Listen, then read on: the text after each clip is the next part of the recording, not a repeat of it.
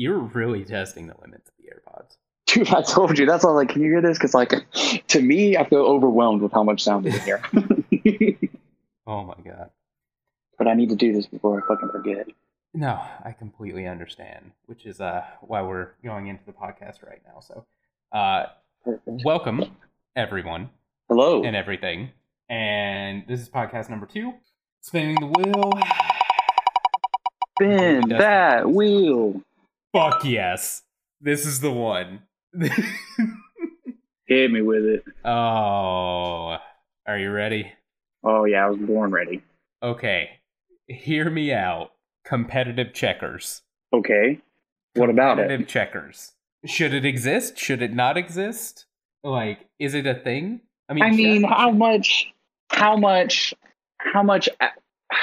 do people play checkers the way they play chess? Do they think several moves ahead? I feel like they could. I do. I legitimately feel like checkers is just as, if not more, competitive than chess. How would you define competitive checkers? Okay, so when you look at chess, let's take that standpoint for a second. When you look at chess, you have so many different moves that you can make. Sure. Like, so many different strategies. This piece moves 46 tiles. This one moves what? BS. Complete bullshit. Lots of rules. Too many. Okay. Too many. Honestly, it's a lot. There aren't nearly that many rules in true warfare. Not nearly. It's just kill or be killed. And I feel like that's where checkers shines. You get to move. Checkers, yes. It's yes. Yep. Yes. You get to move, your opponent moves and attacks, and then you can take advantage of that. You might take out 3 of his guys in one turn. Just boom, boom, boom, Facts. Done. It's about brute force. There is no. I don't even want to say that there's strategy involved. It's I'm going to take your pieces. You're going to take my pieces. Last one standing wins. Exactly. The Art of War was probably written right after a checkers match. I was about to say, honestly, probably during a checkers match. Probably like in the middle of that checkers match. I have to walk away. I have just seen the light. Like I now know so much. Like, everything is now completely fine in the world. This red and black has created the white light. It has. Yin and yang. You know what I mean? Yeah. There it is. It's perfect. Just like that episode in Avatar: The Last Airbender. I'm kind of curious now why checkers is red and black. Well, and not black and white like chess. There are black and white checker pieces, and I've seen them a couple of times. I've seen brown and white. Like I've seen, brown and white. Cracker Barrel, man. Cracker Barrel. Brown and less brown. Brown and not so brown. Yes, most versatile game out there, in my opinion. So, is competitive checkers? Is it time? Like, is it time based? Like, do you only have so much time per move? I'm under the assumption that it doesn't exist right now. And it needs to. I think there are actually competitive checkers. I feel like it's been undervalued as a game. I was about to say video game. I feel like it's been undervalued as a game, and chess has just kind of like outshined it a little bit. And sure, because it has a little more thought behind it. Does it? I mean, if you can look at a can and you can be like, okay, I need to figure out a plan to open this can. Let me go, I'll get this piece and this piece and I can pry it open. Or you can just throw a rock at it. And that's what I think the difference is. I think checkers is ooga booga, while chess is, a can opener. So what you're saying is they both achieve the exact same thing, but the difference is checkers is like a more simplified game. It's a simple man's game. It's more relaxed. Yeah, because there's not as many rules. Your pieces do one thing. Exactly. That's all you need. You don't need anything else. So checkers is the minimalist chess, not chest. Yes, exactly. Checkers is just minimalist chess. Perfect. So me and you have come to an agreement on that. Competitive checkers has to be a thing. It's mandatory. I firmly believe it is a thing. You start a club where you are, I'll start a club where I am. And we'll just get it going. We have to. multi-million-dollar empire right there. All right, since we agreed on that, I'm gonna go ahead and spin the wheel again, and let's see what happens. Perfect. Perfect. Okay, hear me out. McDonald's. Okay. Their fries? Sure. Not that great. Okay. So, hear me out. Okay. 50-50. I feel like they're like 99% of the time. Well, 98% It's of the all time. They're just mediocre. it all come down to the amount of salt that is on the fries. I think is the determining factor. So is it normally too much, too little? Like what It's if bad fries have no salt or minimal salt. I would Now you don't want it fries drenched. then. They're like not even like not drenched. There's the 5-7 mark is what I'm gonna say. There's just a beautiful sweet spot. I feel like even at the peak of McDonald's fries, like the peak pinnacle, like your salt guy, Like 5-star. your salt guy was a chemistry major, figured out the exact amount of salt needed to make the perfect fry. J. Kenji Lopez Alt made your McDonald's fries, and they still would be Like In comparison be to good. what? That's about it. What would you consider a good fry? Okay, you're. See, this is Because we have to have. We have to find a baseline. We have to find a baseline, and I understand that. So, okay, mine is in between McDonald's thickness and steak cut.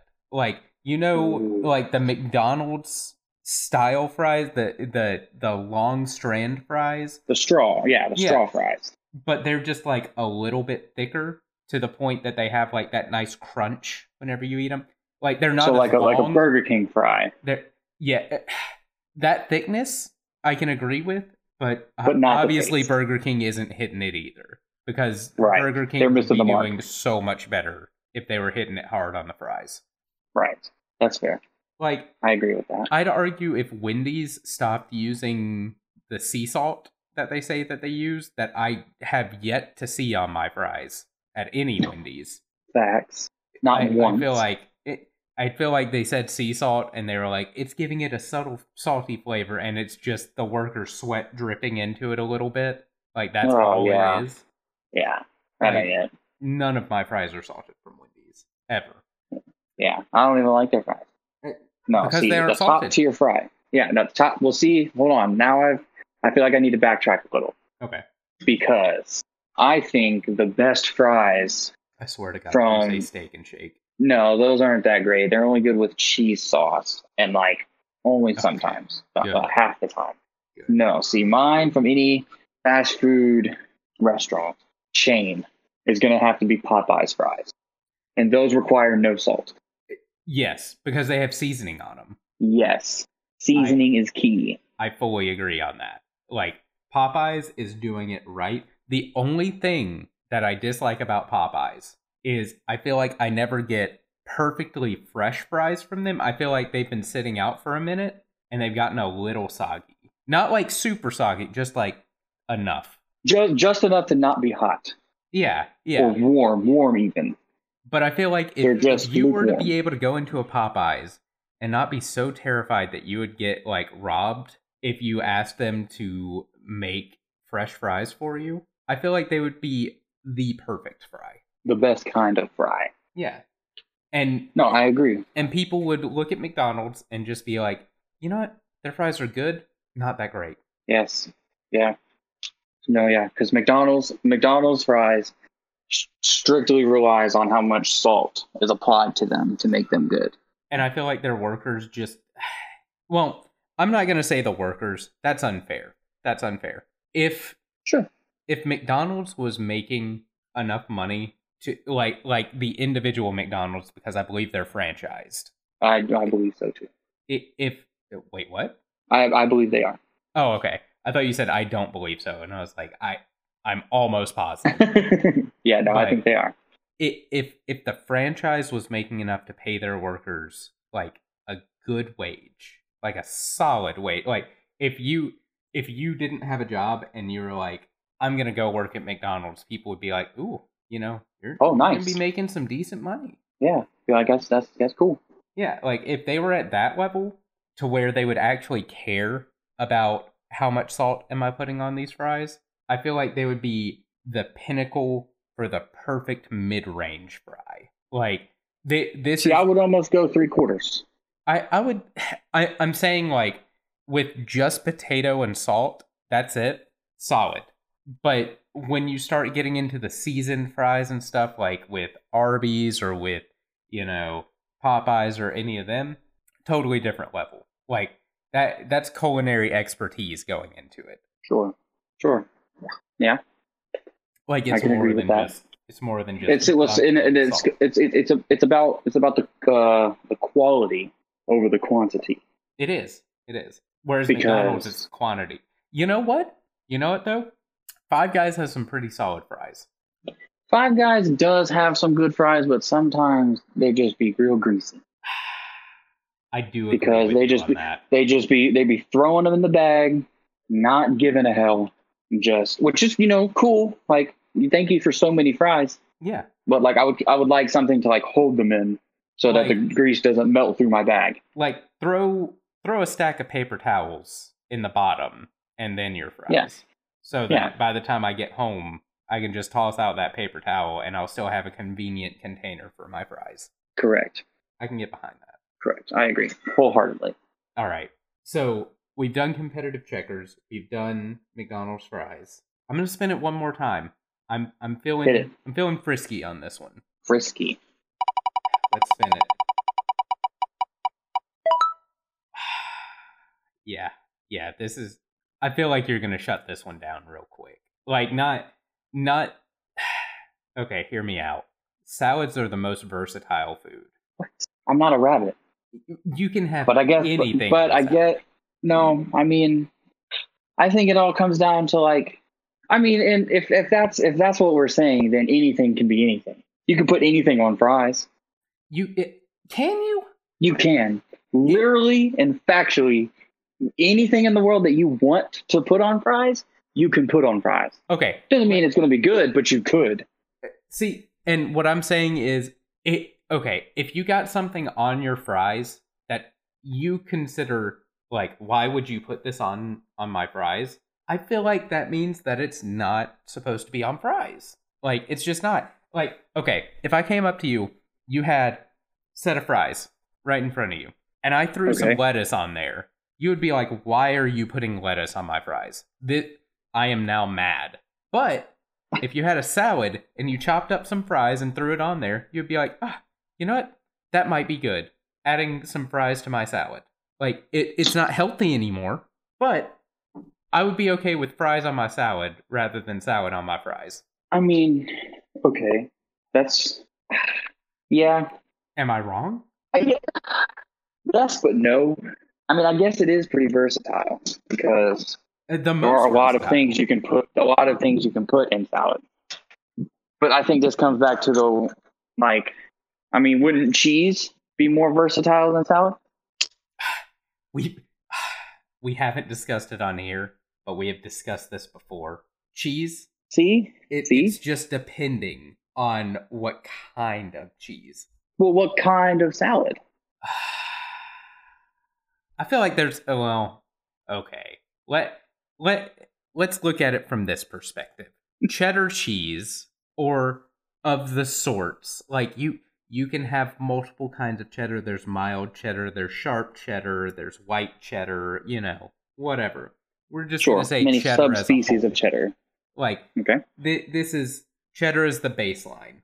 And a baseline right. salad is your lettuce, your topping of choice. If it has a meat, if it doesn't, I don't want to put tomatoes on there just because I personally don't like tomatoes. But if I try and picture a salad in my head, it's got tomatoes on it. Sure, Maybe a because little bit of the onion. standard, Yeah. just the standard greens, reds, Yes. maybe a dash of purple in there. Now, you've got that salad, and you've got Okay. your various cheeses, whatever. Cheeses. Now, Okay. if you throw something on top of the salad and you throw the same thing on top of the cheese, I don't think it'll work. Give me an example. Fish. Some people like cheese on their fish. Fish fillet. That's okay. You got me there. All right. Yeah. I thought I had you with that one. All right. So let's go back to the drawing board on this one. So would you? Okay.